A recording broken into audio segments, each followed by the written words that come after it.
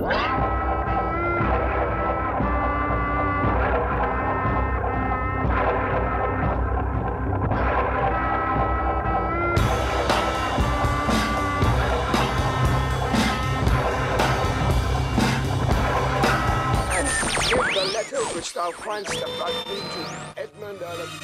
your local radio listings for the best in music, news, sports, and talk on the Westwood One radio networks and the Mutual Broadcasting System. The best of everything in network radio. Untitled Beatles Podcast. Hey, it's Tony and TJ coming at you with the Untitled Beatles Podcast, doing radio talk because you've been picked up by the Westwood One radio network. Coming up, Steelers Jets. But first, Beatles talk. Tony, your hard-hitting Beatle pick of the week. Who's going to get the sack? Oh, definitely Harrison. Harrison's been looking great. He's got 3 numbers on this upcoming Revolver record. Possibly more. We haven't heard it. Yes. Revolver comes out next week. TJ, you and I were so busy this week. We went to the Rock and Roll Hall of Fame in Cleveland, Ohio. That's in the United States, ladies and gentlemen, and distinguished guests. And yeah, man, we just got so busy that we recorded a bunch, but it's not ready for air yet. So what we thought we would do to you, the loyal Untitled Beatles Podcast listener, we would give you a super replayable rerun episode of our Revolver Deep Dish way back from the halcyon days of 2020. You remember those days back when men were men and fish were fish? You could still swim in a lake without fear of death.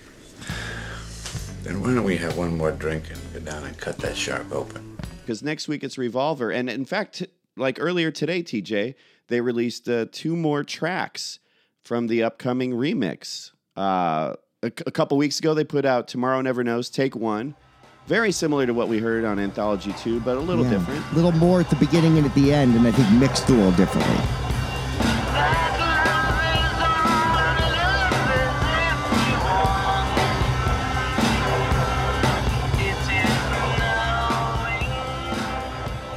And then this morning I woke up to find Got to Get You Into My Life, the second version, and Yellow Submarine, like a songwriting work tape, part 1.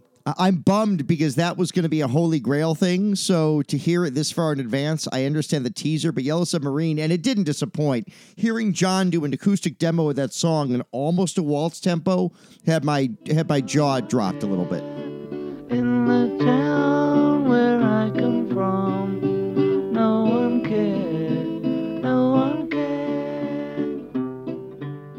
It's always great to just hear John Lennon and an acoustic guitar, like in a lo-fi kind of homey setting, very much like Guided by Voices or those Rick Rubin records that he did for Johnny Cash, etc. That's why the Threedles ruined Real Love and Free as a Bird. Let him be. Ironically enough, let it be.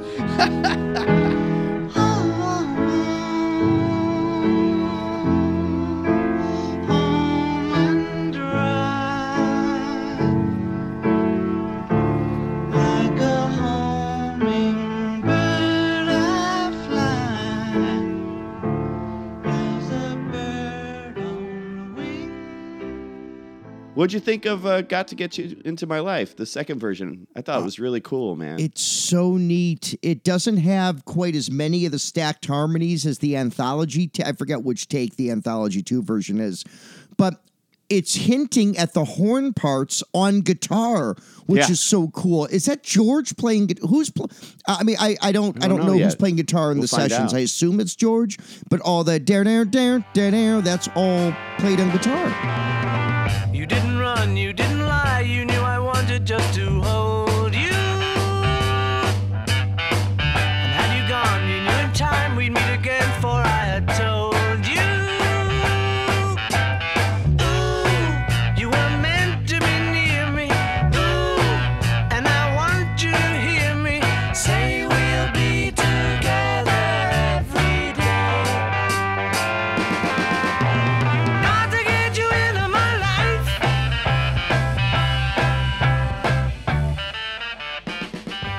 Well, look forward to that. We've got Cleveland Rock and Roll Hall of Fame road trip coming up as an episode. We got George Fest coming up as an episode, and we're gonna try and do some stuff next week. Maybe we'll try and do a Twitch and Shout. We're working it out, trying to maybe get some live reactions or hot takes on what we think of the big Revolver Super Deluxe. Yeah, we'll do. There's a tentative plan. Check your local listings. TV preview in the Sunday paper. You can read it in the Sunday papers. I did my own drop for you, Tony. Yeah, it looks like this Tuesday night. That's October 20. What the fuck is Tuesday? Give me today and you take tomorrow. Today is Tuesday, May 16th. It looks like Tuesday, October 25th in the evening, Central Time. There will be a Twitch and Shout. We'll find out when it is. You'll know on our social media and we'll put it on Discord. Join us there. But yeah, it looks like Tuesday night we're going to do a live show on Twitch. Chicago for Real on the Twitch channel, and we'll preview Revolver, maybe with a special guest or two, and we'll just kind of have a lot of fun. We hope you'll join us. And, TJ, because I'm always in step with the latest fashions and trends, I made an NFT of the new Revolver Super Deluxe box set. Ooh. Yeah. Yeah, actually, I didn't tell you this. Yesterday, I went down to the Untitled Beatles podcast mailbox over there at Meigs Field. Yeah, nice one. Yeah, so send all your correspondences to Meigs Field, Chicago, Illinois, 60101 and 60601. Freeze, we're now going to improvise make a zip code. At any point, Tony might say a zip code that is either in or not in the Chicagoland area. I may ding this bell. I accidentally gave out Addison, Illinois, 60101. Yeah, man. And anyway, I got an advance copy of Revolver. And so I took a picture of it on my phone, turned it into an NFT, and then I destroyed the original. I destroyed the box set so that it can be an NFT. And it only uses the power of the city of Calcutta to keep this NFT alive. Feel the power of NFT in Calcutta. I saw that NFT and I actually used crypto to buy it online from a guy named Jimmy. Wait, let me check my phone. Hey, my Revolver Super Deluxe NFT is not on my phone anymore. Uh-oh, I want a refund and a me fund. I take my me fund in my she shed when I need time to relax. She shed. Well, without further ado, thank you, Casey Baker, our producer. Thank you, Untitled Beatles podcast listeners. Give us a like and a subscribe. Try and write a review if you've got time. Maybe while you're driving or something, just kind of write a review. Keep one eye on the road, one eye on the review. One eye on the road, one eye on the review. That's not a real song, but I tried to improvise a country song and I don't have an out, so I'm just going to stop. Tony, in improv, when in doubt, stop. Yeah, that's where Freeze Tag came from. Freeze! And we now present this super replayable rerun of our Revolver Deep Dish. Rerun, hey, hey, hey. Untitled Beatles Podcast. Welcome to the Untitled Beatles Podcast. My name is Tony Mendoza. And I'm TJ Bad Boy Shanoff. And if you like lipstick traces on a cigarette, if you, like Terry Hemmert, think it's a great Ringo song everyone should hear, we're going to talk about it. It's Bad Boy Wednesday. It's fucking Wednesday, Tuesday. I can't do the bit. Well, so we've had a mix-up. I thought we were going to talk about a different album, one called Revolver. The most boring album. If you're a real Beatles fan, one thing's true. You hate Revolver. Yeah, you wish it didn't revolve. You wish it was it just sat there like a rock on your turntable, because I hate listening to this record. Oh, it's so bad. 3 George Harrison songs? Come on, lads. No, I want to say right off the bat, we are talking Revolver today, both the British and the American version. And I got to say, because the American version, I'll save my thoughts on that in a moment. It is, I believe, my favorite Beatles album. As I listen to it, it's just a reminder that, let me even put it this way. It may not be my personal favorite album, but I believe if I were, teaching a Beatles class, I would call it the greatest album the Beatles ever made is the UK Revolver. I would completely agree with you. And what's funny about that is that it's also not my favorite album I think Yeah. it's my second favorite. I'm a White Album guy. I thought you were part one of the Hamburg tapes of the Live at the Star Club earlier conversation. Well, when that waiter sings, it's just my heart flutters. Where have you been? Horst, where have you been? I think his name's Horst. Or maybe his name's Horse. Well, they ate horse anyway, we covered that, if you recall. On Christmas Eve, 1962, they ate a horse. They didn't know it, but they were eating horse. Beatles ate a horse. So let's talk Revolver, and so many things have been said about this album. I did a huge deep dive. Robert Rodriguez, I don't know if you read the book. He's got a great book, Beatles scholar, good guy. I've met him a couple times, called Revolver. I think How the Beatles Changed Rock and Roll. And I did a deep dive on a bunch of other sites and reviews and books I read, the anthology and the books I've read for 30 years on this. And the most recent writing seems to say, with all due respect to Sgt. Pepper, which forever was called the Beatles' signature accomplishment, I think critically, Revolver is now looked at even above Abbey Road and now above Pepper as the Beatles' singular achievement. Yes. Yes, my friend. I would totally agree with that. There's no other album that sounds like this that they made or anyone else made. You never heard Duran Duran's Seven and the Ragged Tiger, did you? Oh, what a dick. Oh, what a dick.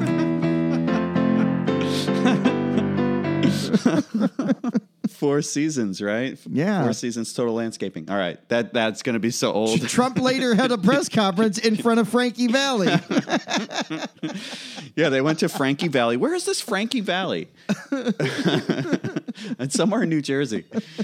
Oh, God. So, let's do our deep dish on it. I'm going to hit you with some facts. It came out August 5th, 1966 in the UK. Came out 3 days later in the US. This is their 7th British album.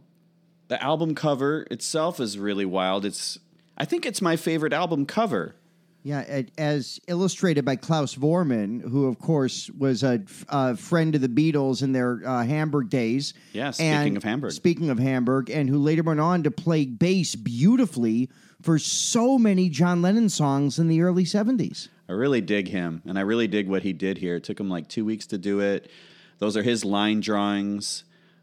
Based on memory. He kind of just drew them by memory. And they're great. Paul's got the profile. They all look like the Beatles. And I love the strange cutouts with the eyes and George's lips. There's something kind of scary about that too, kind of serial killer.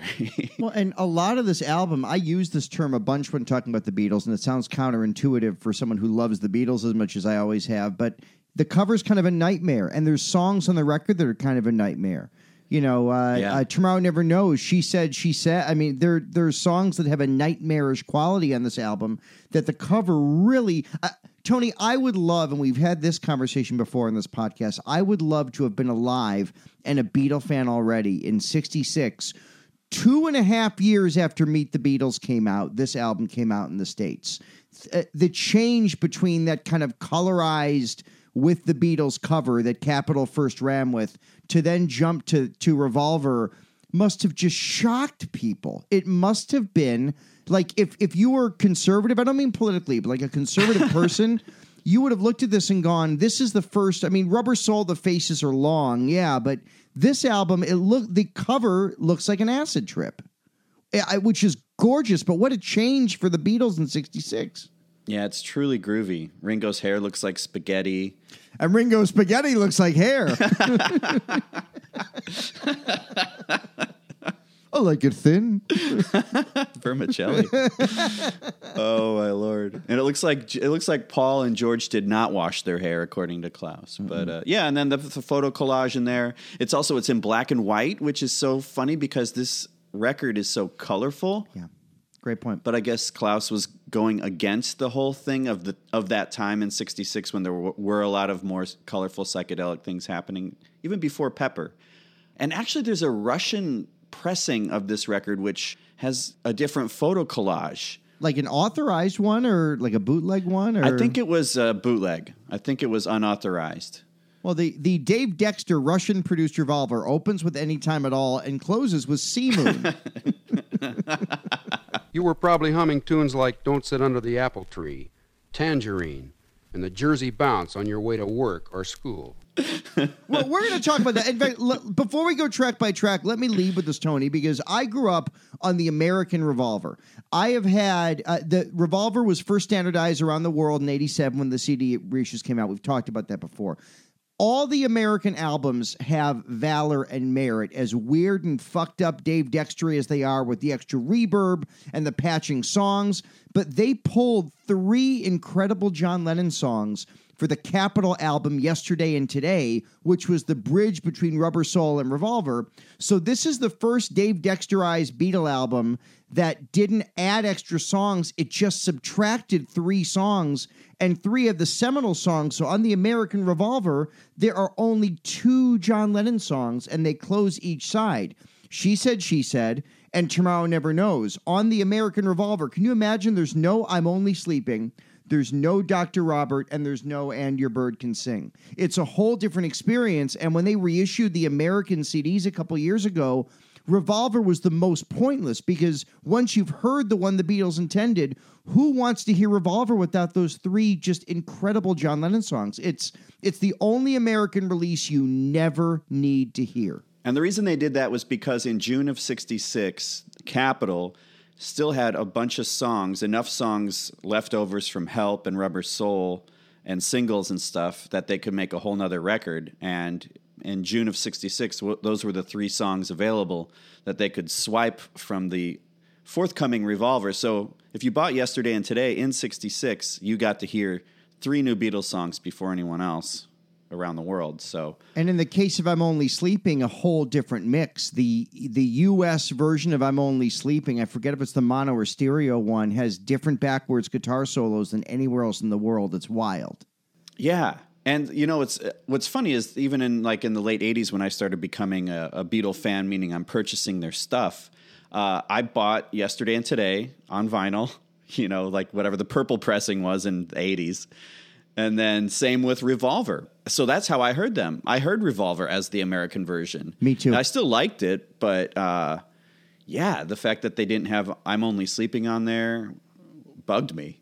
Well, and I'm with you. And I've had the American Revolver, I think, since 83 or 84, because my pressing's that Rainbow Capitol pressing that was big in the early to mid 80s. I mean, just looking at the track listing, it is such a mind fuck. I played this album earlier today. What a mind fuck to go back and hear it and go Taxman, Eleanor Rigby, Love You Too. How many Beatles albums have 2 of the first 3 songs be George Harrison compositions? I think it's the only one, the American Revolver. Oh, yeah.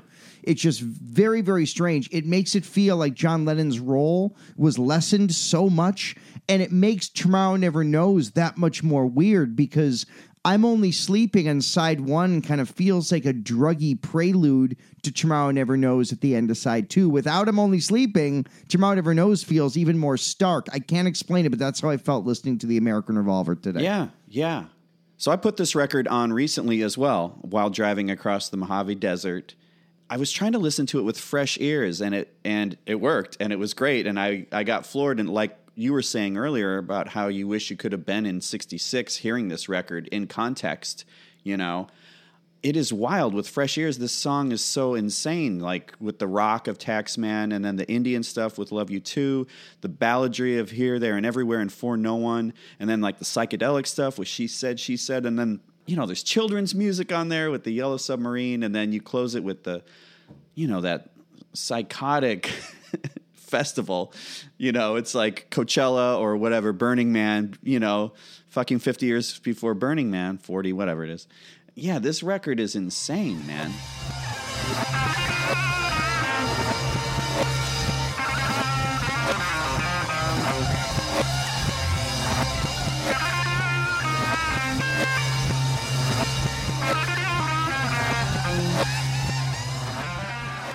Should we go track by track? And before we do, let's acknowledge that before this record was even released, again, the fucking Beatles, 2 songs recorded early in the Revolver sessions. And I think, by the way, Tomorrow Never Knows was the first song recorded during the Revolver sessions. But yeah, 2 songs recorded early on, Paperback Writer and Rain, one of the great, we just did the singles episode, one of the great singles in Beatles history, is not even on the album. Paperback Writer is one of their biggest hits. Rain, arguably their most psychedelic song. Not even included on the album. The wealth of genius they produced has never, with the possible exception of Cat Stevens' comeback, where he's re-recorded albums that were mediocre in 71, the Beatles' catalog's never been touched. And if I ever lose my legs, ooh-wee. Don't ask how I know it. I won't have to walk no more. Cat, cheer the fuck up and don't be happy when 9/11 happens, by the way. Remember after 9/11, Cat Stevens was like, well, America's kind of... No. Don't be happy about 9/11, Cat Stevens. Get back on the peace train.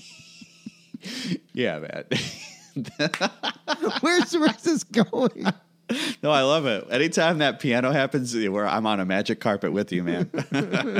Peace train, holy roller, celebrate, come on 9/11, Cat. You don't want to write a 9/11 parody to Peace Train. Let 10,000 Maniacs do that. Oh, Natalie Merchant. Let's move back on to Revolver. How about that? But I just wanted to bring up Paperback Writer and Rain, which are seminal and not even on the album. Well, a few facts I'll throw out before we go track by track. Some working titles for this record were Abracadabra. I think that's what it was going to be, but then some other band beat them to it, and I don't know which Steve band. Miller sued him. Yeah.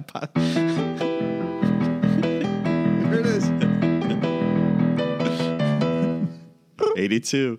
82, one of the hits of 82. I think that's an 82, It right? is. That's our next podcast because you and I have such weird 82 knowledge. Yeah. Other titles in the running were Pendulums, Fat Man and Bobby. Great Janis Joplin tune is what it became.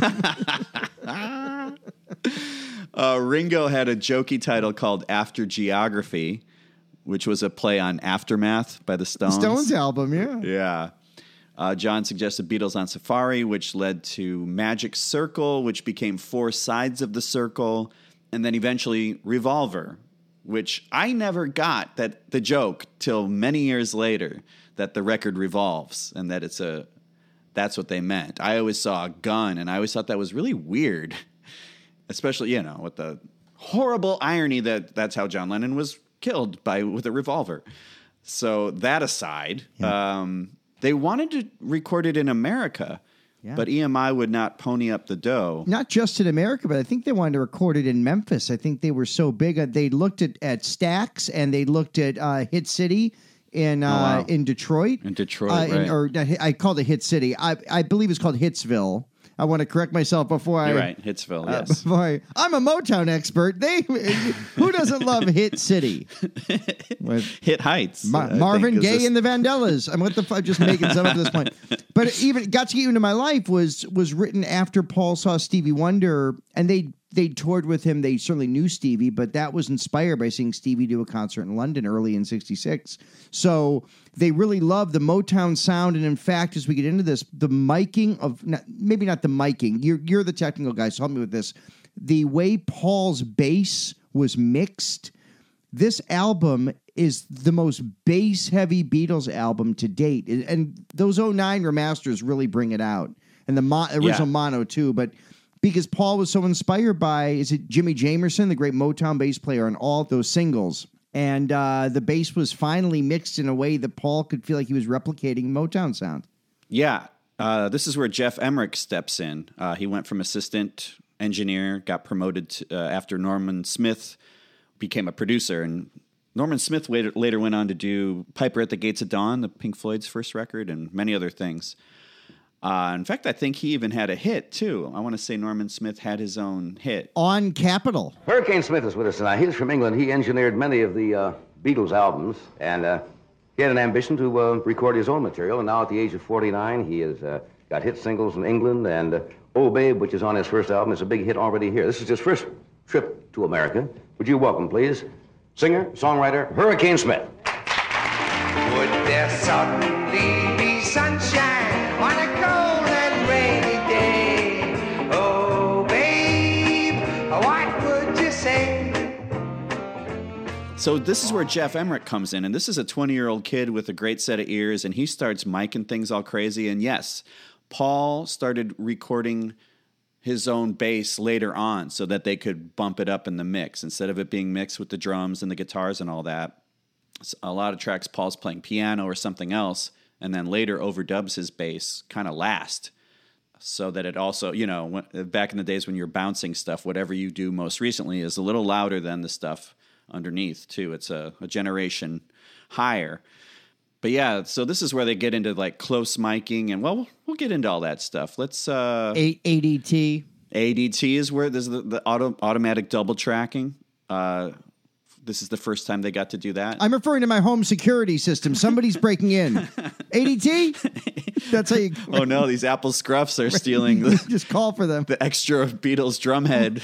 Oh, my God. Please, sir, please don't take my 1982 UK copy of Real Music. It's all I've got. The souvenir booklet alone, with half the photos ripped from Magical Mystery Tour. Don't take it from me. Right. Same fucking booklet. So let's get into the album and kind of talk about some of the production stuff as we go. But kicking off with Taxman, the sound of coughing like they're smoking a joint during George Harrison's weird not in rhythm count off opens this like no other Beatles album, and I think no other album ever before. Yeah, it's a kooky opening. I might dispute you. I think it's Paul doing the count in. At least that's what I think I've read. 1, 2, 3, 4. 1, 2. You may be right. I think that's him. But it's the weirdest beginning to a record, and this is a great song. We talked a little bit about it last week with the political songs, but yeah, it's a straight up rock song. You can hear a little bit of the Stax vibe in it to me with the bass line. It's kind of soulful. I love that guitar solo. And that's Paul, right?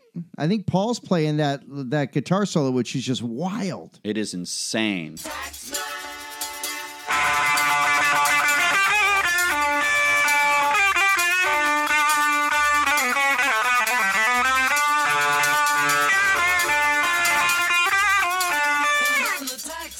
Yeah, it has moments of kind of atonal, maybe like Eastern things going on towards the end of the solo. It's so high in the mix. It's basically it's a ballsy record. I want to say that's, maybe he was influenced by the Byrds with 8 Miles High, because they were getting into Coltrane and doing these kind of, stepping out of the scale a little bit with their solos, but the Byrds were also getting into Soul Train at the time. They were the Byrds were huge fans of Soul Train. Yeah, I saw them once do the Soul Train Scramble. That's my favorite breakfast at Denny's. How about 1 Moon's Over my hammy, 1 Soul Train Scramble, please, with a side of Cornelius. And we'd like for you to meet 2 members of our Soul Train gang. Nona Burleson. Hey, Nona. Mark Moore. Mark, you're both familiar with the Soul Train Scramble board, right? Right. You have 60 seconds to correctly unscramble the name of the famous recording star or group of recording stars on the board. Okay, you two see what you can do with that. We're going to see what we can do with this. But getting back to Taxman for a second, you're right about the sound that was being produced in that. Paul's guitar solo, I feel like that kind of Eastern solo toward the end, it echoes what he then does at the end of I Want to Tell You, where he does like a weird kind of this is like Paul being really kind of Eastern influenced on this album, an album that, as we're going to get to in a couple tracks, George's Eastern influence with the sitar really comes into full form with maybe his second best Indian song, the first being Inner Light. But we'll get into that after this track 2 on this album, unless you have anything more to say about Taxman. No, that's good. You nailed. I was going to say the thing about Paul with the Eastern thing with I Want to Tell You at the end. Oh, man. Sorry. I didn't mean to steal your thunder. No, it's okay. I'm just saying, excited. that to me speaks to why Paul is we don't give him enough credit. Like, the dude was really, especially in this period, he was just hot. He was going out. He was hitting clubs. He was being inspired. And he saw George's influence, with the Eastern thing. And he was totally yes-anding that, as we say in improv or whatever. So that's where you hear him do this Eastern scale harmony, and I Want to Tell You, and then that kind of plays into the guitar solo on Taxman, yeah. And then he comes up with Eleanor Rigby. This is one that has never been one of my favorite Beatles songs, and yet one that I respect and understand why it's so potent. Again, hearing it for the first time in 1966 probably would have set me back years in terms of being blown away. Over the years, yes, the string arrangement, that kind of psycho-inspired George Martin string arrangement. Paul called it Vivaldi-ish. I think George Martin was kind of inspired by those staccato strings that Bernard Herrmann, I think, wrote the score for that. Okay, I don't know. Yeah. I believe so, but it's those powerful strings, which, by the way, one of my complaints about Paul McCartney, and I don't have many, when he does this live, the tempo of Eleanor Rigby live sucks. Which direction? I don't recall it. Wicks for 10 minutes is going... Yeah. And because...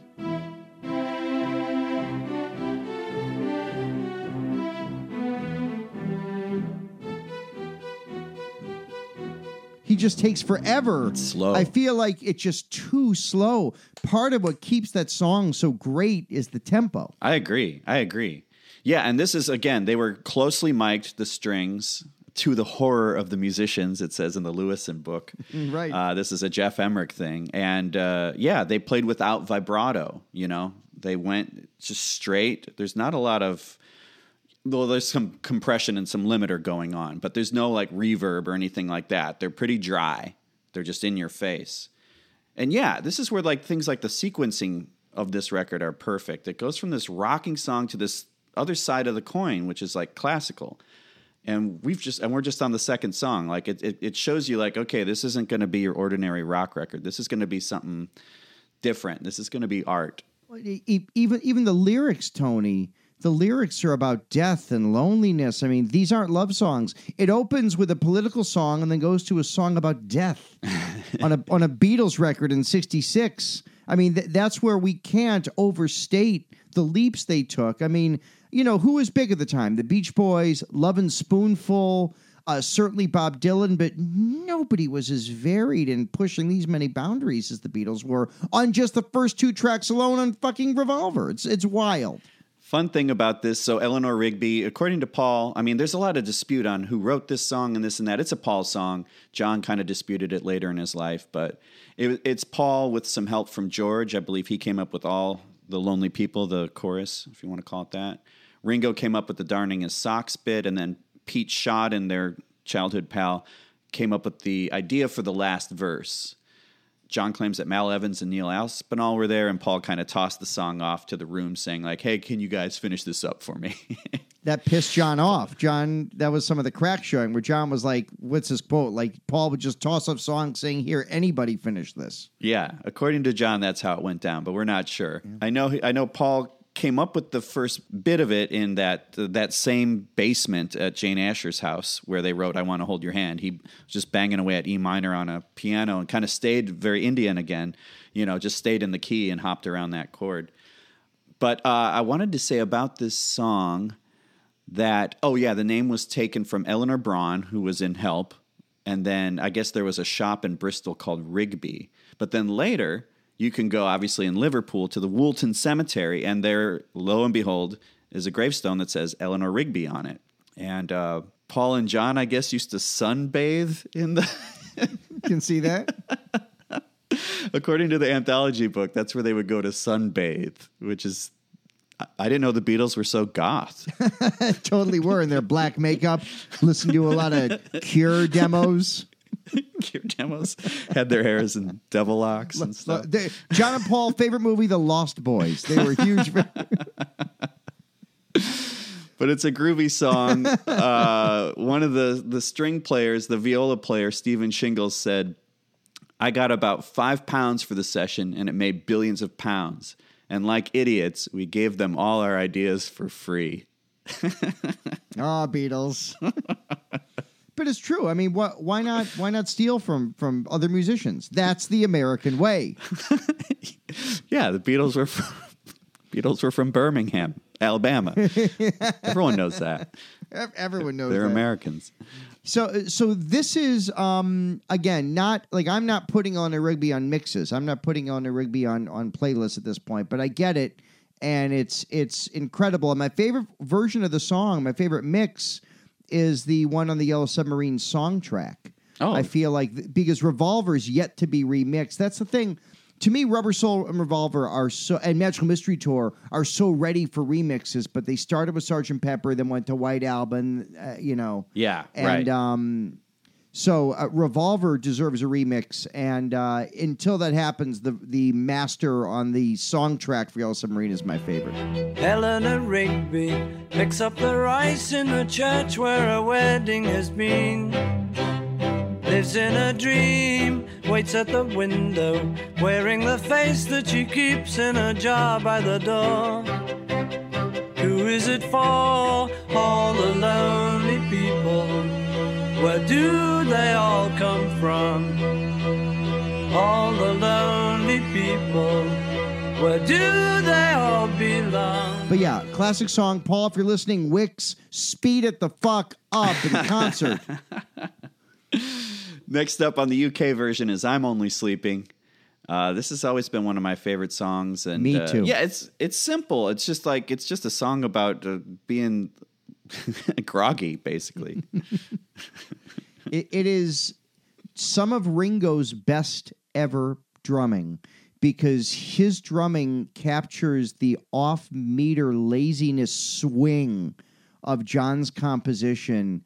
It swings in different ways at different times. The tempo never quite feels grounded.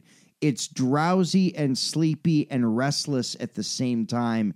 To me, it is one of the masterwork songs composed by John Lennon and performed by the Beatles. I think it is just stunning.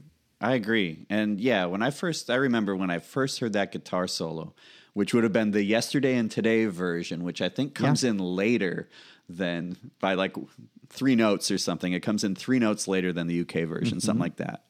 And honestly, I kind of like it that way too. I like them all, but yeah. And then there's that other version where the backwards guitar comes in during the vocal. Yeah, and it kind of comes in searing during the vocal, which I dig. Taking my time, I will stare at the ceiling, waiting for a sleepy feeling.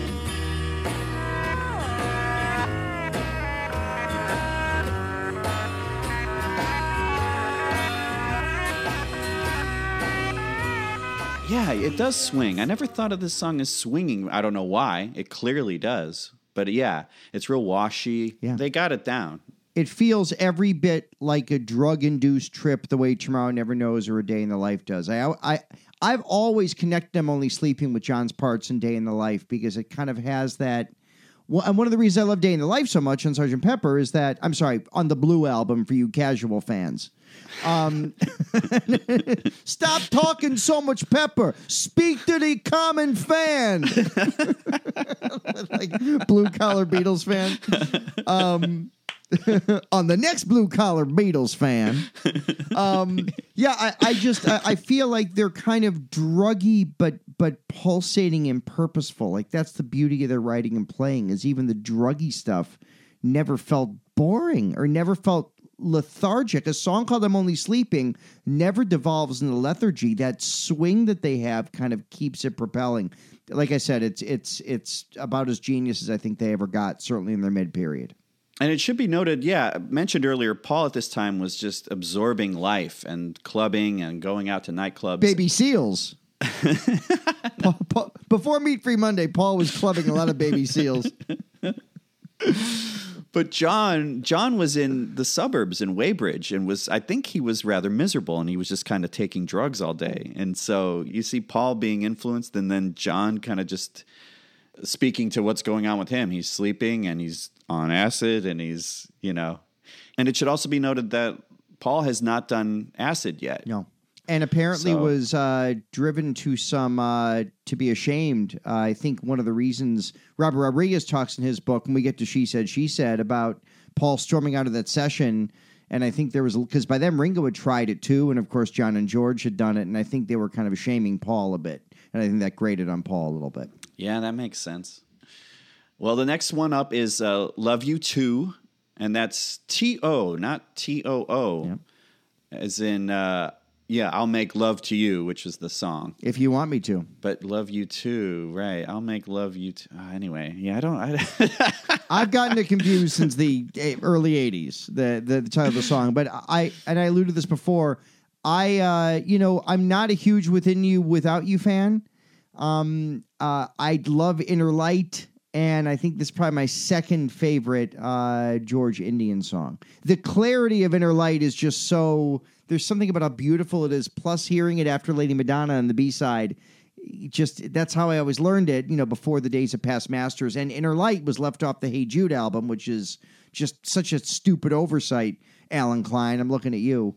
It's not on there? No, the Inner Light didn't make its appearance on an album until Rarities in 1980, and then on CD on Past Masters, which is so strange because it's so beautiful and clear. But Love You Too is my second favorite George Indian foray. I agree. Yeah. It's cool. It rocks the most out of the three George Indian pieces. That's probably because there's that fuzz guitar that comes in every now and then on the I don't know what you want to call it, the chorus.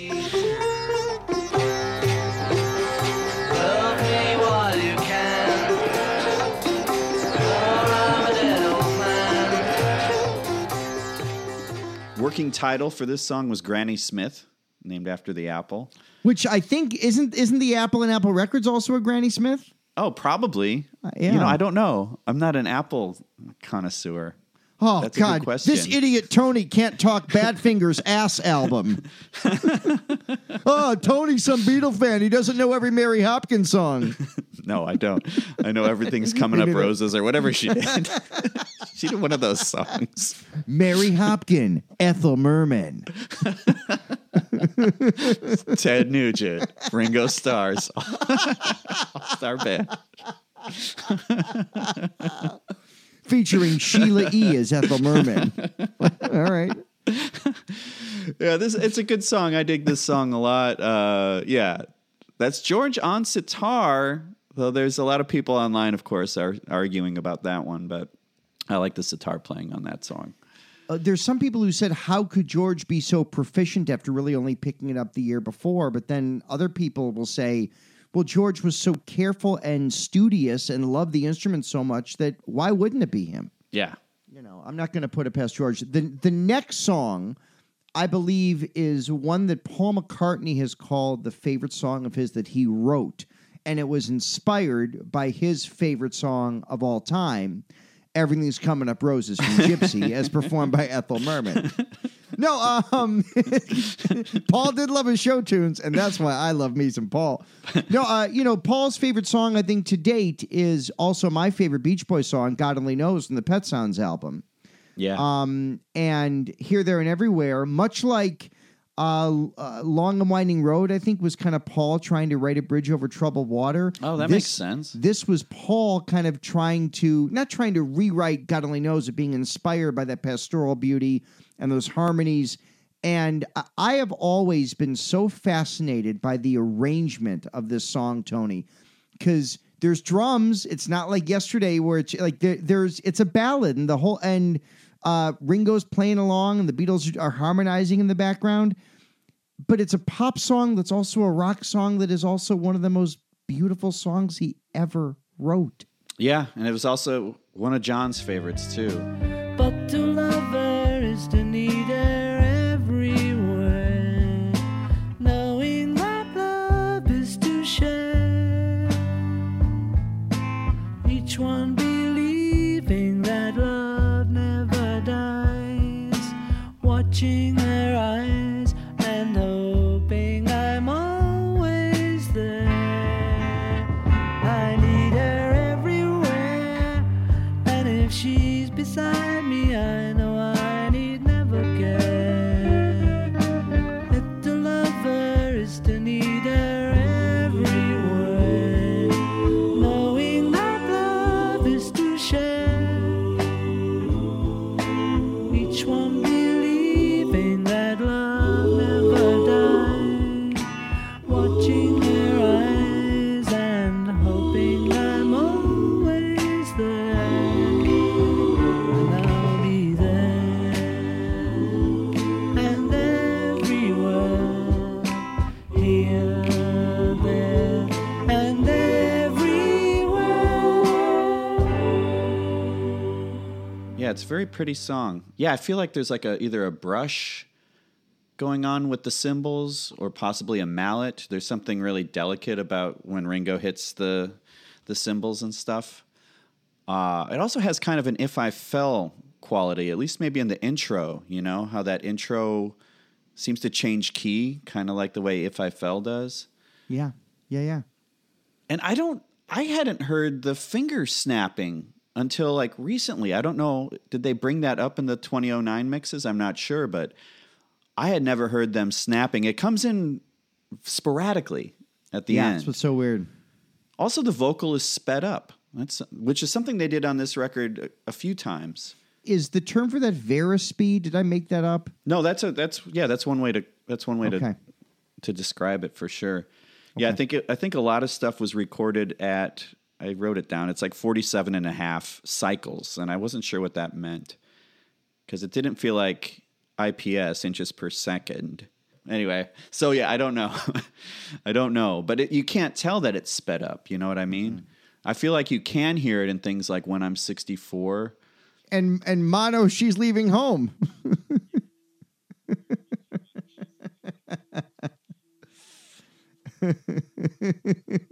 I prefer the Chipmunks version of She's Leaving Home, especially because I love Wednesday morning, Alvin. I love hearing the screams of the word Alvin. Oh, it's a Christmas tradition over here.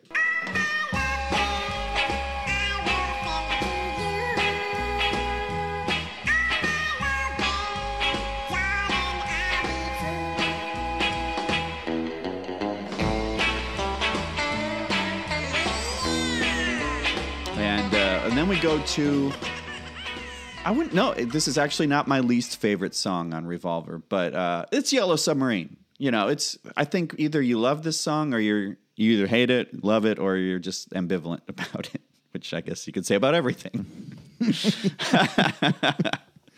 But I fall into the ambivalent category with this. It comes on, I never fast forward through it, so I don't hate it. What do you think of this song? I think it serves a purpose as part of a greater whole. A greater whole. But it does. That's my favorite Jane Austen novel, by the way. It's about a cheese grater. Everybody be cool.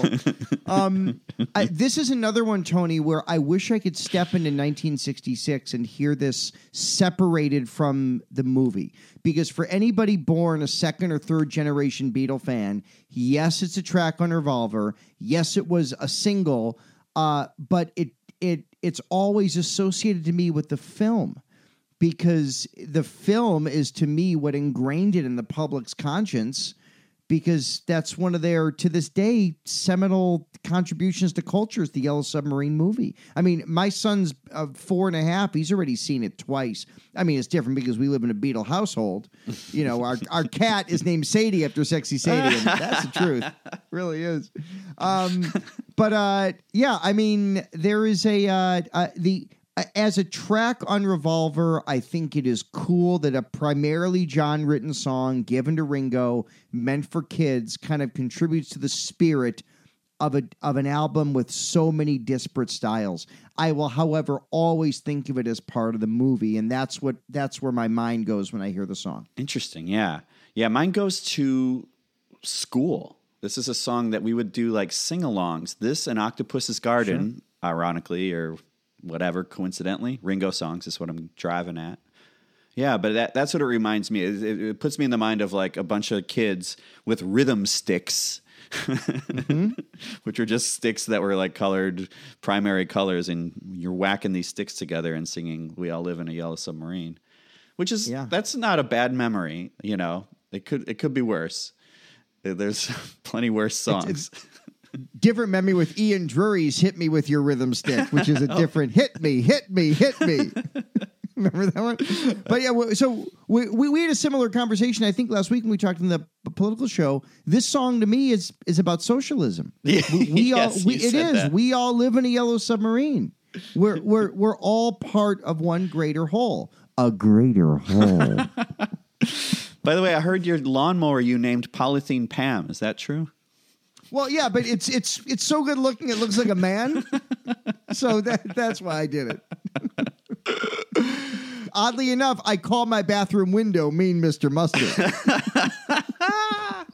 That's good, man. I love it. In addition, there was this is something I've never heard. I guess they had recorded an intro for this song where they're speaking about like walking down to John's O'Groats or the northern and southernmost points of the UK. Yellow submarine, and we will march till 3 the day to see them gathered there. From Land O'Groats to John O'Green, with Stepney do we tread to see us yellow submarine. We love it. In the town where I was born lived a man who sailed to sea, and he told us of his life in the land of submarines.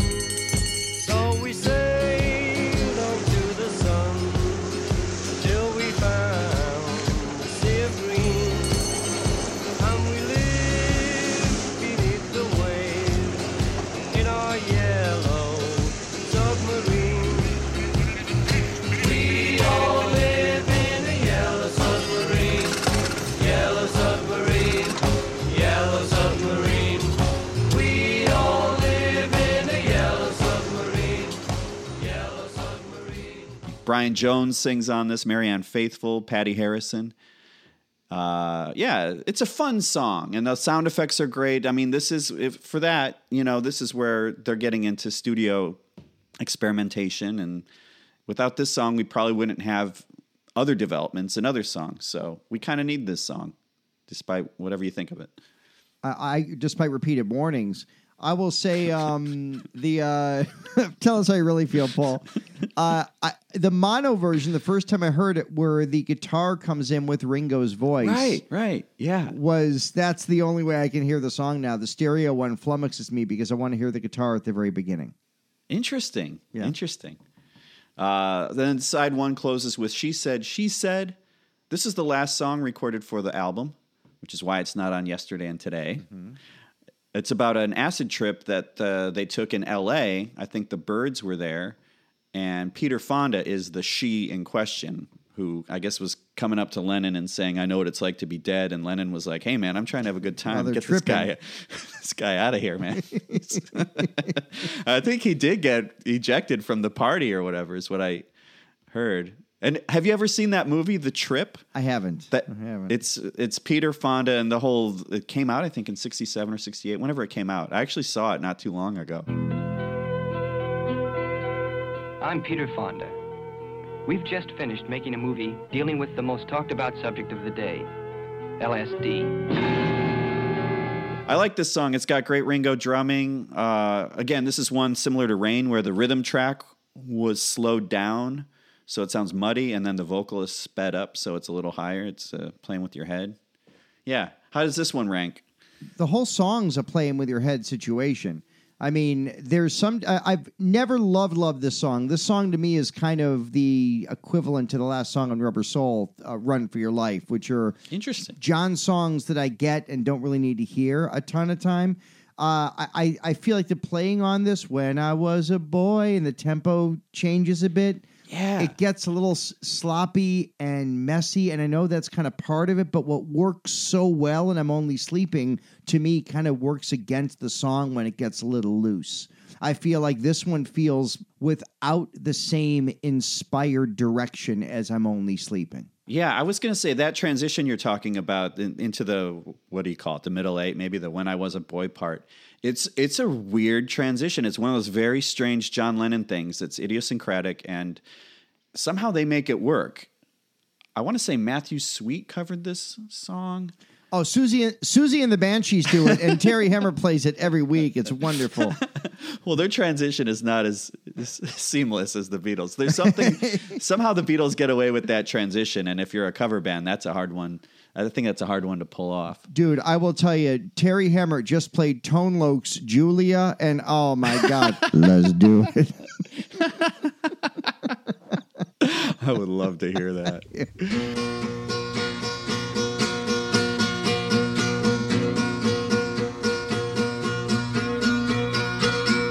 She said, I know what it's like to be dead.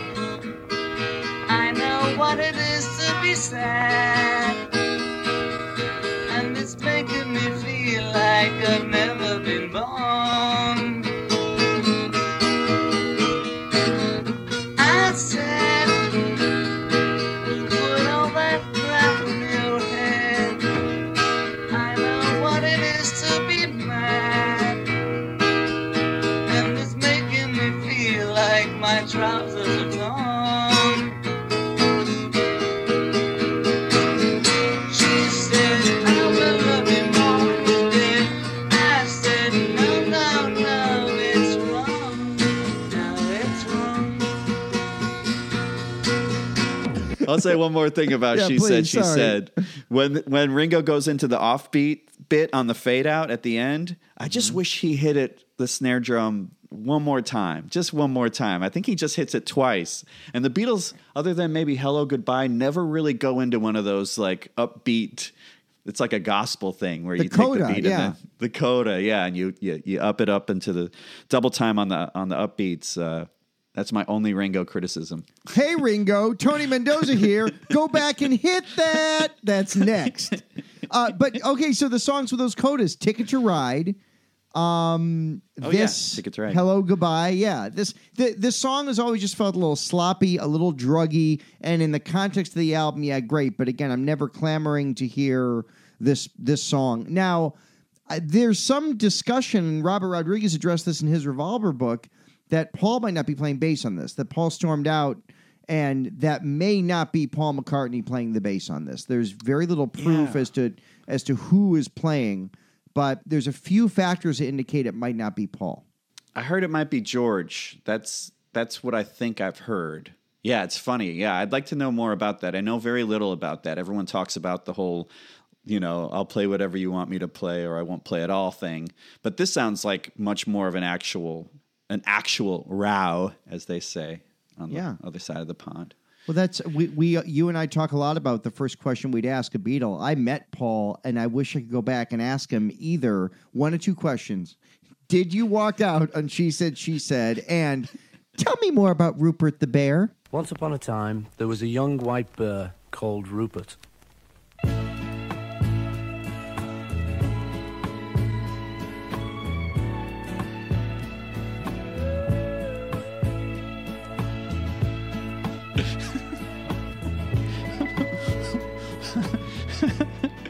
That's all I want to ask Paul McCartney.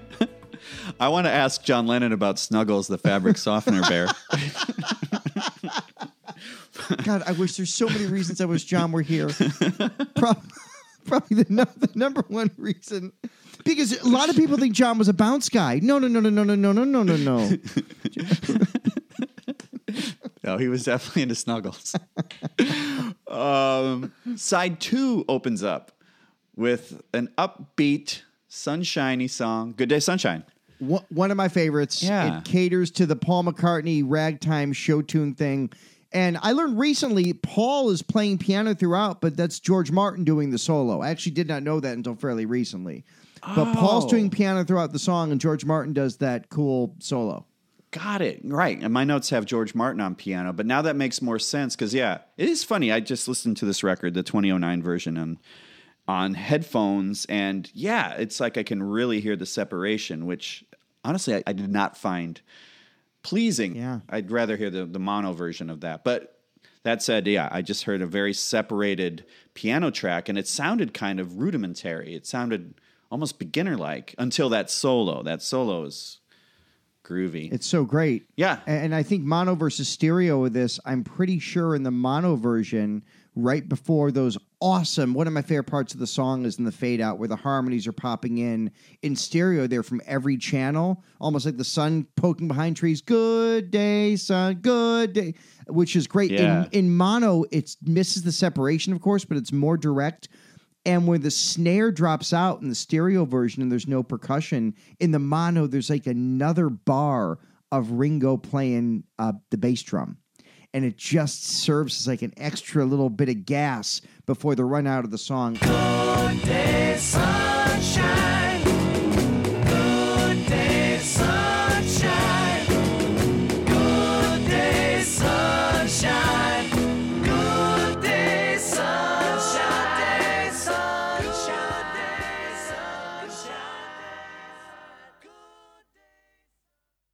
here is this is one Paul McCartney complaints. I just mentioned Broad Street. It was not an intentional thing. Paul McCartney covered a bunch of Beatles songs for the Give My Regards to Broad Street soundtrack. Yes. He covered this song. Ringo was in the fucking movie, and he didn't let Ringo play drums on it. It's one of the most unnecessary covers of all time. Well, it's not like filming and recording are two different things. They weren't done at the same time. I get it, but if you look at the movie, Ringo plays drums on like Wanderlust and Ballroom. Okay. Like Ringo's playing drums on enough other stuff. Where like if you're gonna bring it, there's also on that soundtrack. God, I can't wait to watch this movie with you, Tony. Yeah, we should. They do like an 11-minute version of Eleanor Rigby that then becomes a thing called Eleanor's Dream that is just as boring as my description. It doesn't end. It is the Beatles equivalent of Welcome Back, my friends, to the what's that song? Carnival 9. It is the Beatles Carnival 9. It just goes fucking on and on. Yeah, we should watch that movie sometime. Yeah, I distinctly remember taping a bit of it off of the TV when they played it on WGN. And when this song kicks in, I think he's in a limousine and he starts daydreaming or something. Yeah, Yeah, man. Yeah, it's a push in on his face as he's daydreaming. Yeah, but it was inspired by the song "Daydream" by the Lovin' Spoonful. Yeah, that's right. Trying to write something kind of in that vein. And I guess also, and forgive me for I'm not citing all my sources in this, but I think this is from Robert Rodriguez's book as well. It was such a hot summer of '66 that this was also, for people who lived through that summer, kind of a commentary on an unusually bright, sunny, and hot English summer. Crazy. Yeah. Yeah. Also, I like that little tape drop you can hear right before the cascading vocals on the fade out. I love that. I love that they kept it in. It's clearly that's a big mistake. It's a glitch. You hear a giant glitch in the middle of the song, but I love it. I'm glad they kept it. Yeah, it is one of my favorite Paul songs. This is one he did live on his first tour post Wings in '89, '90, and this was, for 14-year-old me, particularly thrilling to hear him do this song.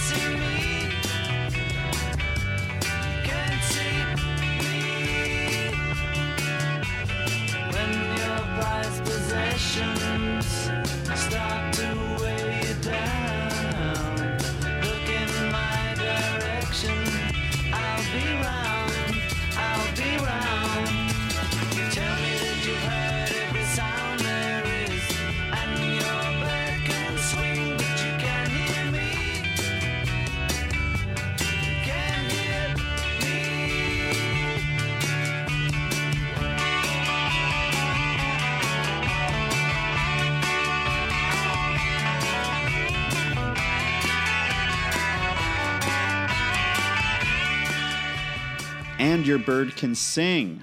Such a fun song. On my top 3 list, if I had to come up with a top 3 Beatles list, this song, the joy of the, I love the joyful songs. I love a lot of the later stuff too, but this kind of the mid period being like Help, Rubber Soul Revolver, the You Won't See Me, and You're Gonna Lose That Girl, and Your Bird Can Sing. These just kind of upbeat, sunshiny pop songs, and that guitar lick that I think John and Paul are doubling. Who's doubling on the guitar? Who is that? Of course, there's always dispute about it, but I believe that it's Paul McCartney and George Harrison. Okay, Paul and George. Yeah, I think that's what I'm led to believe. Okay, I'm gonna go with you there. So Paul and George playing that guitar solo to open it. It's just joy, and John's voice is great. The harmonies that come in with John and Paul. Yeah. On the final verse. I think I mentioned this in the show before, but Wilco did an all covers show about 6-7 years ago, and they played this as their Beatles entry. And at the end, you hear on the bootleg, Tweedy's cracking up and goes, "You guys want to hear that again?" The crowd goes wild, and Jeff Tweedy goes, we worked so hard to learn this song and it's over in like 2.5 minutes. We have to do it again. And the second time was even better. But it's like, I love that that's what Wilco chose was this song. And they love playing it so much. They said, we have to do it a second time. It was kind of cool. I was at a Frogs show at the Empty Bottle where they did the same thing with a song called I've Done Drugs. I've got a suitcase full of drugs. I can turn you on. Or would you like to come along? I'd love to come along. I've got drugs. Where you going, man? I've got drugs. Can I come? I've got drugs. I've got blues. I'll be a dope man. But anyway, that was the Frogs. All right. Who were big Beatles fans. They also did they would cover Mop Top era Beatles songs too. They were a fucked up band. Yeah, this song I've always liked this song. And I always found it insane that John thought of it as a throwaway. You know, to me, it sounds like a lot of work. Those guitar lines and the doubling up and the bass line being so melodic. It's one of Paul's most melodic bass lines. Yeah. Yeah. And then, there's some little references to acid and stuff in there, like when your prized possessions start to weigh you down. That's kind of like an acid thing. Like, you know, you'll take a look around the room if you're tripping and just be like, why do I have this fucking coffee table? It's so stupid. You know, like all this crap I have in my life. I don't need it, you know? Yeah, I've never tripped. I feel like my window closed. Like I'm at 46. I don't think I'm going to try it anytime soon. I'm making up for it with legal medical edibles. To give those a plug whenever I possibly can.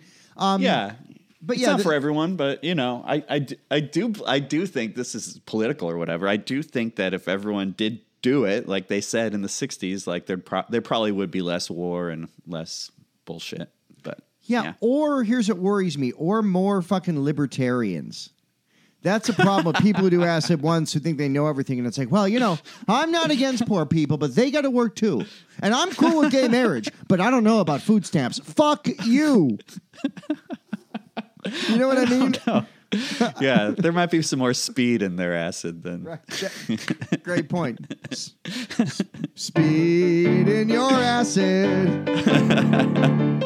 Yeah, this one I read also might have been a commentary, which I just learned recently too. Might have been a commentary on Sinatra. Sinatra had come out with an interview, I think maybe Playboy or some magazine, where he's like, he's the ultimate man who can get anything he wants. And I think John was like, you know, well, yeah, but when your prized possessions start to wear you down, you know, I feel like the Sinatra connection makes a little bit of sense. Also on Capitol Records, Big Frank. I also heard that it might be about the Stones, too, with the bird in question being Marianne Faithfull. Oh, yeah. You know, this is all speculation. John said it was about nothing, you know. Before we move on from this, you mentioned John calling it almost a throwaway. There's a lot of that 1980 John Lennon Playboy interview where he's dismissive of his songs in a quick and casual way that I'll bet had he lived, he wouldn't have been. And I know, you know, there's so few times John was asked to go through Beatles songs that you kind of have to take it for what it is because there's no John to ask anymore. But there's a bunch, like, I think he called 8 Days a Week a throwaway. There's just some where I think had he been either in a different frame of mind or had just kind of mellowed out as he got a little older about the Beatles' legacy, I don't think he would have called this incredible song a waste. I don't. Yeah, I wonder if he had been played it would have conjured up perhaps a different memory. Also, was this towards the end of the interview? Like he went through basically all their songs in that Playboy interview. So maybe this was, I forget where chronologically he discussed it. The interviewer, maybe we should do an episode on this, David Sheff, who I've read that interview book 1,000 times, more than any other Beatles book. And I'm always like, why are you asking John about Love of the Loved? Like, he starts asking John Lennon about, like, songs they gave to Peter Asher in, like, 60. Like, right. Wait, what are you doing? I don't care what he thinks about, you know, From a Window. You know, I don't give a fuck about these Billy Kramer songs. I wonder if he was trying to, like, impress him with his, you know, with his journalistic cred. Like, that's a deep... they did this song for... Not Kenny Ball, the British. Kenny Loggins. John's last song was writing Danger Zone for Top Gun. No, but they wrote some song and gave it to one of those like trad jazz bands. Chris Barber, and it's a song called Cat Call. Yes. And I love that song, and it's really hard to find. I remember I got it off of like Napster or something, and I still haven't seen it, in this crappy MP3 form. But I guess McCartney or somebody wrote it. I love that song, and it's just an instrumental that sounds like Midnight in Moscow or whatever, Yeah, it's pretty cool. Way better than 12-bar original.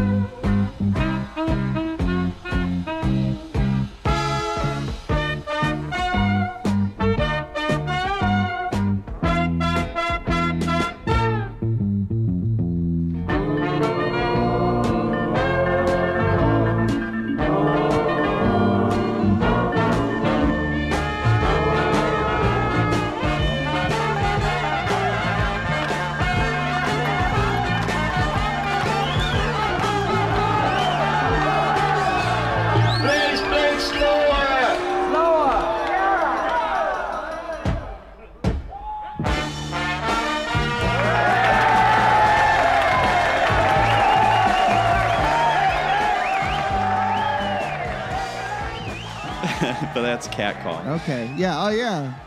So next up is For No One. One of my favorites. I have not made a top 10 list in a long time, but this one was on my top 10 list for a long time.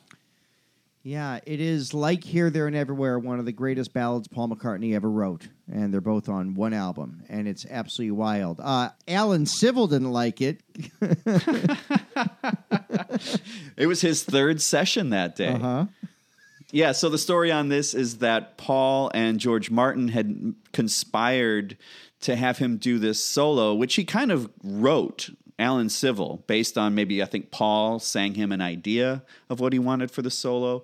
And so Alan Civil from the Philharmonic kind of creates this piece, this run, this solo, and they write it out for him, and they give him a high F, which is out of the range of the French horn. The French horn can only go to this high E or something.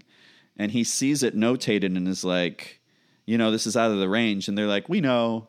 And he hits it. And got paid £20. Yeah.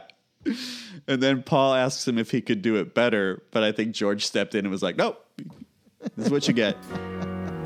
You want her, you need her, and yet you don't believe her when she says her love is dead. You think she needs you.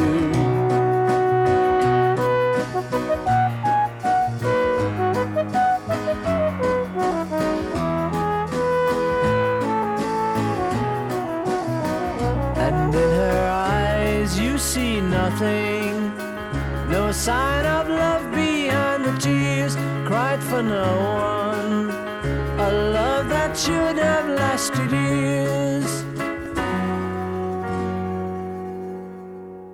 It is just such a nice song, and it is so Paul in that it's kind of an art song. It's not just like a ballad. There's almost a formality to it. Like Paul McCartney wasn't conservative. Again, I'm not, throw the political ideology away for a second. But as John is going crazy with, I'm only sleeping, and George is commenting on high tax with Taxman, Paul's taking these very Here, There, and Everywhere, a love song, For No One, this other ballad, and they're arranged tastefully, but not in a way that felt regressive. They felt of its time and of any time. And so much of that's in the performance, but that's primarily the writing, I think. These aren't trite songs. They're gorgeous and they're stately. They're not progressive, but they're not regressive. They like any great Beatles song, they exist in any era in which you put them. Yeah, it's always been one of my favorites. I like the sadness about it. You know, it's about breaking up and moving on. It's a sad song. And it's also just Paul and Ringo, other than Alan Civil. The only two Beatles on it are Paul and Ringo. There's no guitars on it. It's piano, bass, and drums, and the French horn. And it always reminded me of that song "Our House" too, was that Crosby, Stills and Nash? I think Madness? Our House.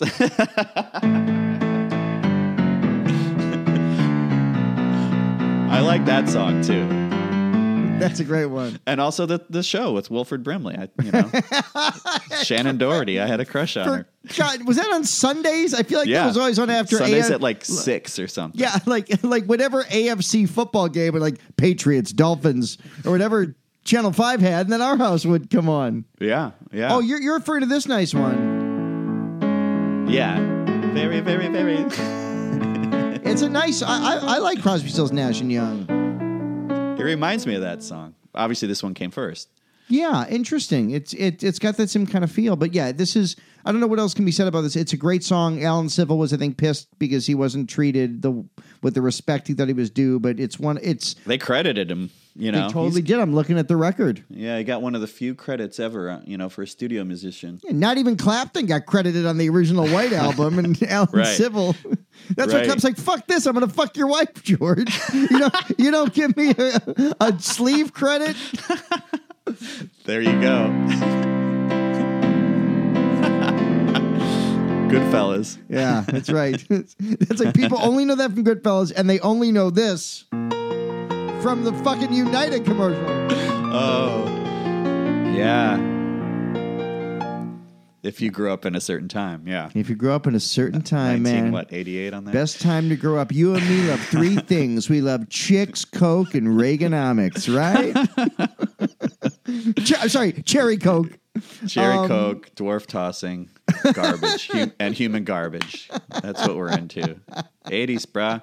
80s. 80s might finally be over. All right, so so my least favorite song is the next one, a John song called Dr. Robert, meaning on Revolver. This is not my least favorite Beatles song. So that's interesting because I've always liked this song, and this song I grew up knowing as one on Yesterday and Today.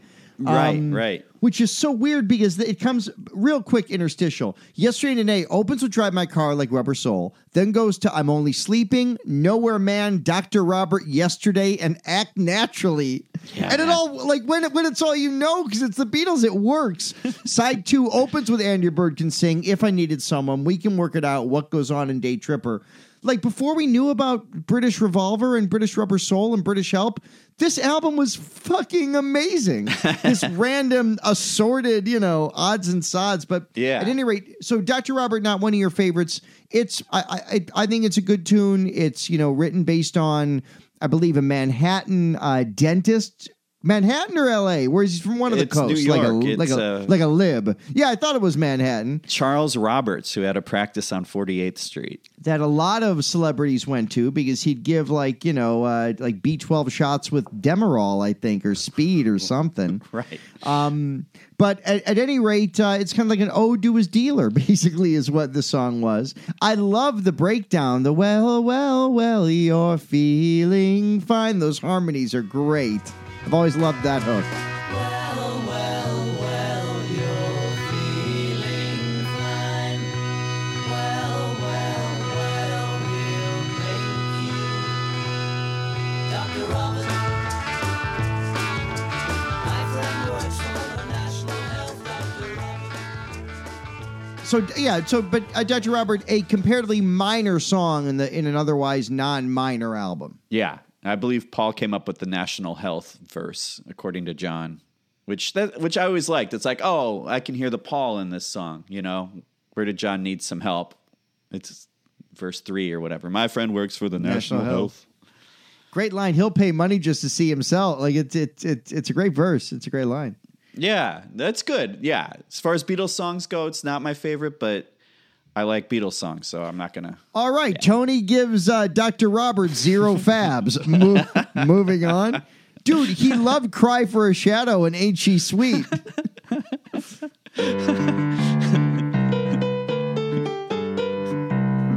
I do like Cry for a Shadow. It's the only, I think, Lennon and Harrison composition. I think it just credited to Lennon Harrison. Yeah, it's a good song. Which is pretty cool. It is a good song. So the next song is another great George Harrison song that has another kind of weird fade in. It's dissonant, it's dark, and I love it because of it. I want to tell you who's next on this. And it's like Ringo's drums are in your face. The mix is great. Yeah. It's a little druggy too. It's caustic. It is just a perfect George Harrison song of this era. Yeah, that discordant thing is, I picked up a guitar this week to play it, and it's like it goes A to B to E7, and that's where I always hear the piano comes in with the and it always sounded really discordant to me. And also, there's some dispute, of course, on the internet about this, but the backing harmonies on this are a little off. They're a little off key. I think they're playing with the dissonance and all that. I don't know if that's by design or what. They're dark and out of key because I think it's only a northern song. Exactly, right. I want to tell you, I feel hung up and I don't know why.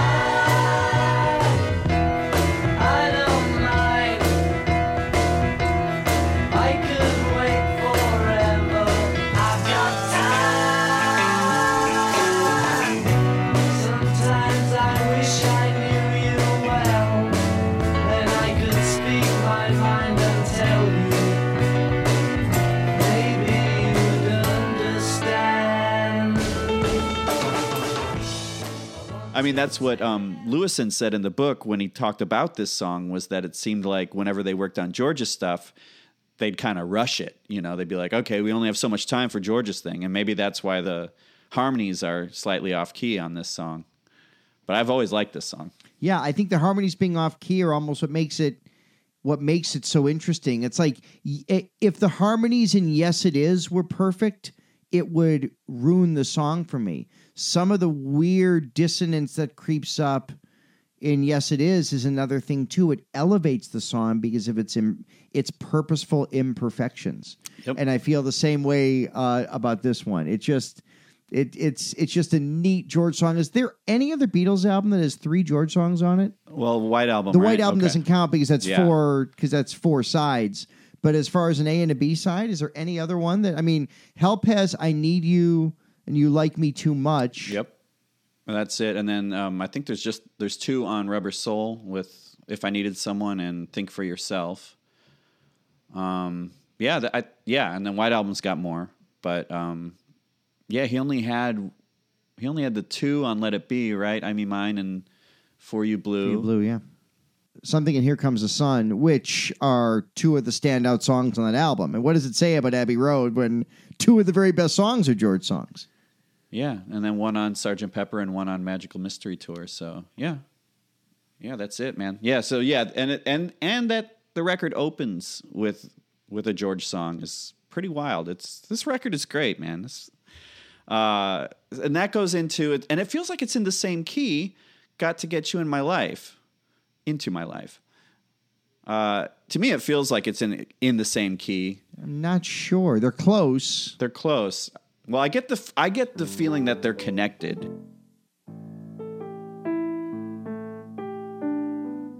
I feel like that. I want to tell you it's an A. Yeah, it's and an I A. feel like it's Got to Get You into My Life in G. Am I making that up? You might be right. I've always played it in G, but I could be wrong. You might be right. It might be another thing too, where it's between the cracks, like, you know, where they sped it up or whatever, and it's between A and G or something. But I guess what I'm driving at is that there's the sequencing of this album is such a roll. I've never tried to listen to it in any other order. I should, to see what that would be like, but I think they got this album down perfect the way it's set up. I just love the way it goes into the fade in, fade out of Want to Hold Your Hand, into the bombast that just hits you right off the top with Got to Get You into My Life. I think you said I Want to Hold Your Hand, which on the Dave Dexter version of this is there. Dude, Whoops. One thing I love in the Dave Dexter Fantasy Revolver goes from Tomorrow Never Knows into Slow Down.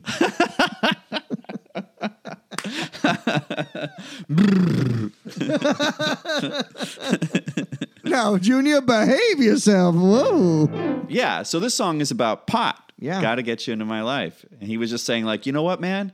this is a choice I'm doing right now, and I like it, and it feels good. And it's like, it's not being ashamed of drugs, and drugs aren't a crutch. It's this thing where you're just declaring that I'm going to explore this. It is allowing me to see things in a different way.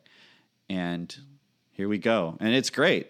There's no other Beatles song that sounds like this one at all. No, it's a perfect testament to how the Beatles, their love of black music, Paul McCartney's especially, manifested itself in an authentic sounding Motown sound that, and excuse my bias, Tony, it never feels ripped off. This song doesn't sound like the Beatles were ripping off black music. It sounds like it had taken over their souls. It's also the first Beatles record to use a full horn section. Yeah. And those horns are great. He wanted to write a Motown song, like I mentioned earlier, I think after seeing Stevie Wonder in London in early 66.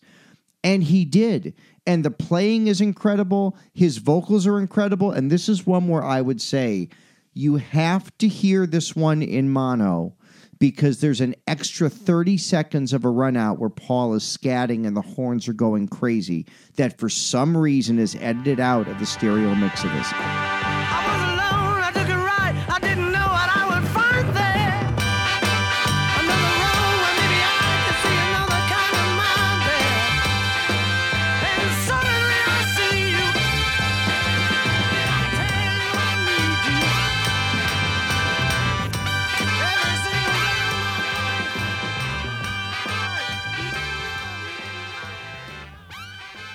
And it's one I didn't really know until the 2000s, or the first time I got my hands like a mono copy of Revolver from the 60s. Like, I don't know when it was. Certainly not when I was a kid, but I was old enough where it just changed how I heard the song. And actually the mono of this make the horns sound more like a Motown record because it's all so direct.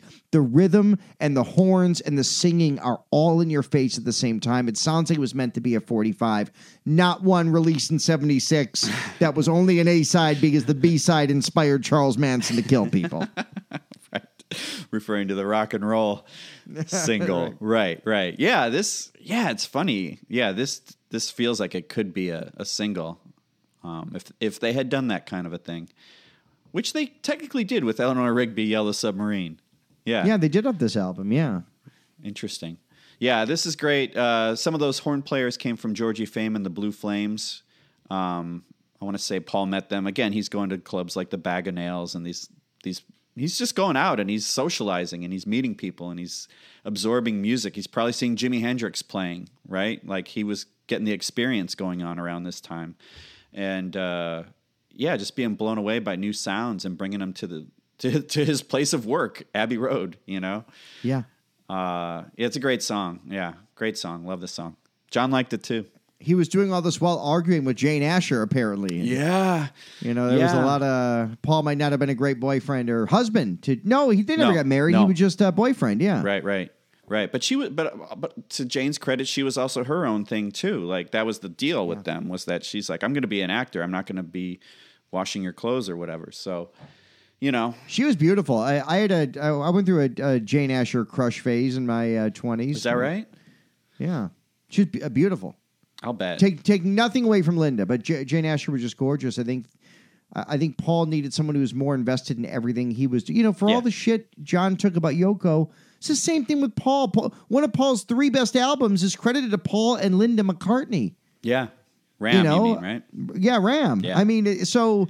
I think we got to be careful, and I know we've all backed off the giving Yoko a hard time thing. She really endeared herself when she did a guest spot on Mad About You.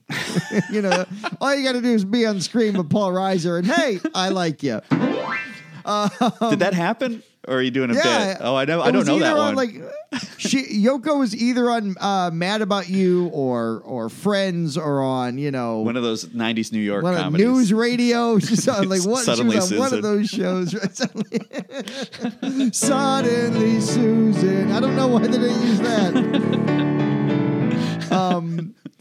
Yeah, this is one of my favorite songs. It, in fact, inspired, as you know, one of my favorite Beatles covers. I think that Earth, Wind, and Fire cover of this, like we talked about in the Sgt. Pepper recap. It's just, I know you don't like it. I think it's banging. I love it because it's two of my favorite things, soul and yacht rock combined. That's why I like Earth, jazz Wind, and Fire. hands. It's too much jazz hands for me. It's like George Benson on more coke. Not to be confused with Robert Guillaume's Benson, Right, who Benson. I don't believe ever used coke. Great, underrated show, spin-off from Soap. Boy, I hope our listeners are in their 60s. So, yeah, one of my favorites, Paul doing this live, he opened with this, I think, on that last Wings performance in Glasgow. Was it Glasgow? Before Wings, just before he got arrested in 79? Okay, I'm not sure. It was either this or the concert for Kampuchea. I might get the name wrong. But he opened with this, having never done it live with a horn section, and you could feel the excitement of him singing the song. And this song was released as a single in 76 for the Rock and Roll Music album. It did fairly well on the charts, not like, I think, maybe top 20 from the Rock and Roll Music album. So it was belatedly a single. But yeah, this song's one of my favorites. Paul still does it live and kills it. It's written great, it's performed great, and you got to hear it in mono. Then we get to the album closer, which is the first song recorded for the album, and it was originally called Mark I, and it became known as, thanks to Ringo, Tomorrow Never Knows. This is definitely one of my top 5 favorite Beatles songs. If not top 3, I don't know. We'll do that one of these days. Yeah. I want to say let's do a top 11 because we always want to add one more. We'll have to. And then we'll go back and listen to all our shows and realize none of the ones we've called our favorites are going to wind up on the list. That's the best thing about being a Beatle nerd. Yeah, I love this song. I've always loved it. I think the first time I ever heard it, I was probably 14. And again, this is on the American version of the record on vinyl. I think I bought it on vinyl first before I bought it on cassette and all that, and then eventually CD. But this song blew me away, and it still does. I still think this song could be put out today, and it would still sound fresh and new. I think it's the only song the Beatles have that would still sound like you could put it out in current day. Free as a bird?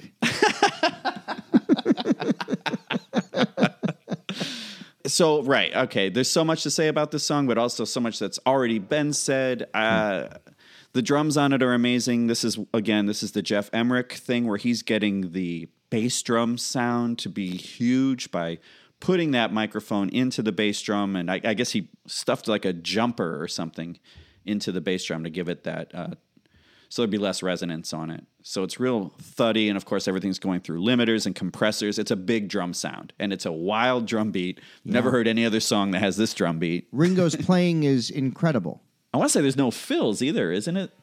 I think it's just that beat. Boom, boom, ba-doom, boom, boom.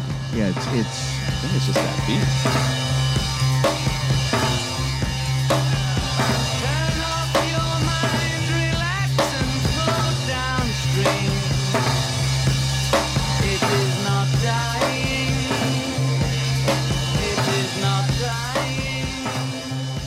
It's just in C. There's a little bit of B flat going on, but I think bass still stays in C. It's got all those crazy sound effects.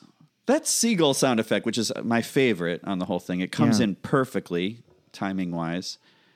But, like, I want to know what that is. I've heard that it's a distorted guitar, but I've also heard that it's Paul McCartney laughing. Maybe it's a combination of the two. I don't know, but it sounds like a seagull. But clearly, if it was a seagull sound effect, they would have said, it's a seagull sound effect. Yeah, I don't know. There's many theories about what that is online. But the way the backwards tape loops make so much sense is what, to me, is so astonishing about the song is the chaos makes sense. There's so much happening as John's and he recorded that laying on his back, right? I mean, I think that was I'm So Tired, I want to say. Okay. I'm thinking that you're thinking of his original idea, which was that he was going to be suspended by a rope and pushed around the studio while singing the song, like over a microphone. Right. Okay. So what everyone hears when they talk about the song is, one of my favorite Beatle lines is it's his Tibetan Book of the Dead period. Yeah, yeah. Which I've always just loved. And they were going to, they mic'd him up and he delivered the song, and the song was recorded and mixed in a way that really felt like he was screaming off the top of the Himalayas. Yeah, the lyrics are about kind of meditating. You could also see it as a way of like preparing yourself to die as well. Yeah, turn off your mind, relax, and float downstream. Yeah. And obviously there's an acid quality to it, like listen to the color of your dreams and all that stuff, with all the hallucinations that he'd been experiencing that year. Yeah, so the first verse was done, I believe he double tracked it. They did not do ADT on that. He did a manual double tracking. And then for the second verse, after those guitar solos and stuff, his voice is put through a Leslie speaker, which they had to like bust into the circuitry. Uggums. Whoa. What? It was put through a Leslie speaker. They brought in Leslie Uggums. Oh. I thought you had a stroke. I didn't know what was happening. Here's the thing. Yes. Uggums. That's, for those of you who don't know, Tony and I off air have these cute little nicknames for each other. He's my Will Uggums. Yeah. And your little Towelsy. Which I don't know. I'm just making shit up. Uggums and Towelsy on BBC4.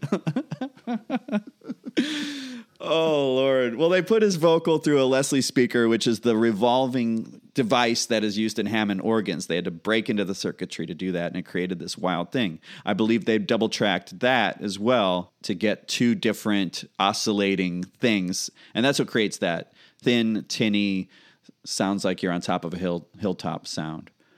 And that was something new to do with vocals. However, if you listen to the Ventures song Slaughter on 10th Avenue, which came out in 1964, it's my favorite Ventures song, they have a sax solo on there that I believe was put through a Leslie speaker. And it doesn't sound like a sax. It sounds like a space instrument,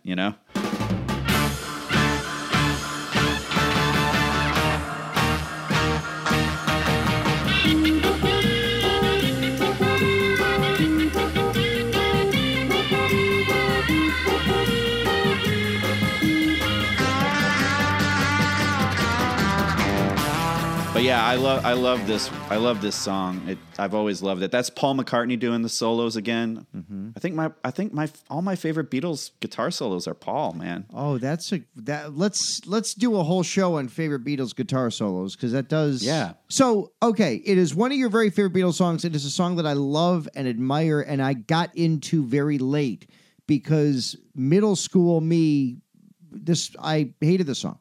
You hated it? This song scared me at 11, 12, 13. Wasn't until the CD came out in 87 that I was able to kind of understand it more in the context of the album, and I still didn't love it.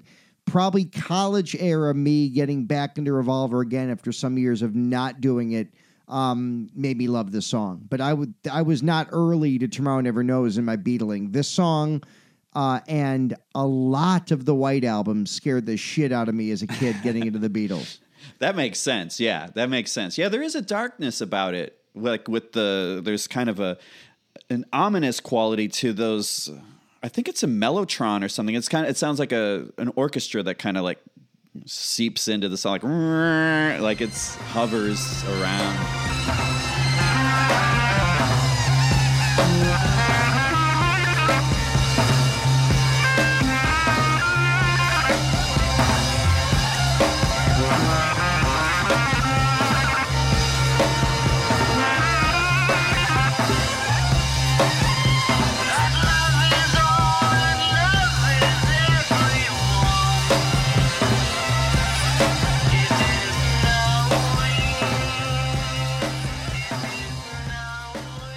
Yeah, I could definitely see a childlike mind getting freaked out by this, not only this song, but also, elements of the White Album. Well, and this, especially coming after The Joy got to you into my life, which sounds like a radio single at any point in the 60s. Sounds like you would have heard on Magic 104, and you probably did. Try Never Knows just spooked me. I didn't have the intellectual capacity, I think, as a young Beatle fan to really get it. And that kind of tainted how I listened to Revolver for a while. It wasn't till, like I said, I think college where I was like, okay, now I understand why this is great, and it doesn't give me nightmares that my house is burning down, which is how I felt. Tomorrow Never Knows, yeah. Revolution Number 9, and the movie Hair all gave me nightmares that our house was burning down. That and the episode of Webster where his house did burn down. But yeah, so this I've learned, and one of the things about this song, for those who watch Mad Men, Matthew Weiner, the showrunner, paid $250,000 to use this song in a scene to kind of signify how regressive Don Draper is. Yeah. But it's this song that they chose to show how he'd lost track of the 60s. And I'm not like, I haven't seen every Mad Men, but I've seen enough to understand what was going on then. And beautifully used on a show a decade ago. Yeah. Wow. I didn't know they paid $250,000 for that. Yeah. That's wild. That's wild. They could have paid $25,000 for Bad Boy. I keep mentioning the Larry Williams song. I apologize, Larry Williams. Well, I mean, what can we say? It's I would say it's my second favorite Beatles album, but I do think it's their best. I think this is their best album. Yeah, I think so too. And I'm still probably more of a Rubber Soul guy. And I think Rubber Soul, especially the American Rubber Soul, it's so tricky because I know we could go back and listen to other episodes and we both say all kinds of different shit. But at this moment in time and for most of my life, that U.S. Rubber Soul has been my all-time favorite. Interesting. Revolver is in my top 3. But I think if somebody were to say, what's the Beatles' signature accomplishment, it's the Revolver album. I don't think any band's ever even approached what this was. And unlike Sgt. Pepper, none of it ever feels a little too theatrical or too cute or too calculated. Sgt. Pepper has that. Sgt. Pepper, a brilliant and glorious album, but it's got a veneer that Revolver doesn't have. And I think Revolver is all the better for it. Totally, man. Well, try and give it a spin with fresh ears. It's fun. It's fun to do. You've probably heard these songs a billion times, but I was able to somehow conjure up a fresh-eared version the other week while driving through the Mojave. Maybe you just gotta drive through the Mojave, man. Everyone do it. Back to acid. Yeah, man, drop some acid in Ludlow, and it's going to kick in around Amboy, and oh boy, yeah. Amboy! For those of you who are younger listeners out there, do not take him seriously. Study hard, play organized sports, and vote Republican. Well, I think next week we are touching on Ringo's Bad Boy, not the Larry Williams song, but Ringo's Bad Boy. Yeah, the question is, if you have to pick one, Woman or Who Needs a Heart, I think we know which way I'm going. By the way, Woman, the Gary Puckett and the Union Gap version. Yeah, woman, oh, woman. You remember that one?